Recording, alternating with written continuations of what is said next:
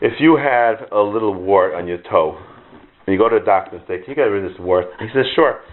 It's going to be a 6-month recovery and a 3-hour surgery. Interested? You're like, no, I'll live with the wart. I'm not interested. But let's say a guy goes to the doctor, and the doctor says, you're going to lose, he tells the patient, you can lose your foot if you don't have this surgery and in 6 months he'll do it. Why? It's worth it. It's worth the pain.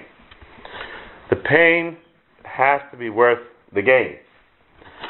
So once you realize the Rebbeinu Shalom's your mative, and then the Rebbeinu Shalom does something you don't like, then you even besimcha. Why?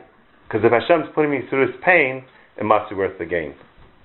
And that's what David HaMelech said, Im chesed ashira, mishpat ashira.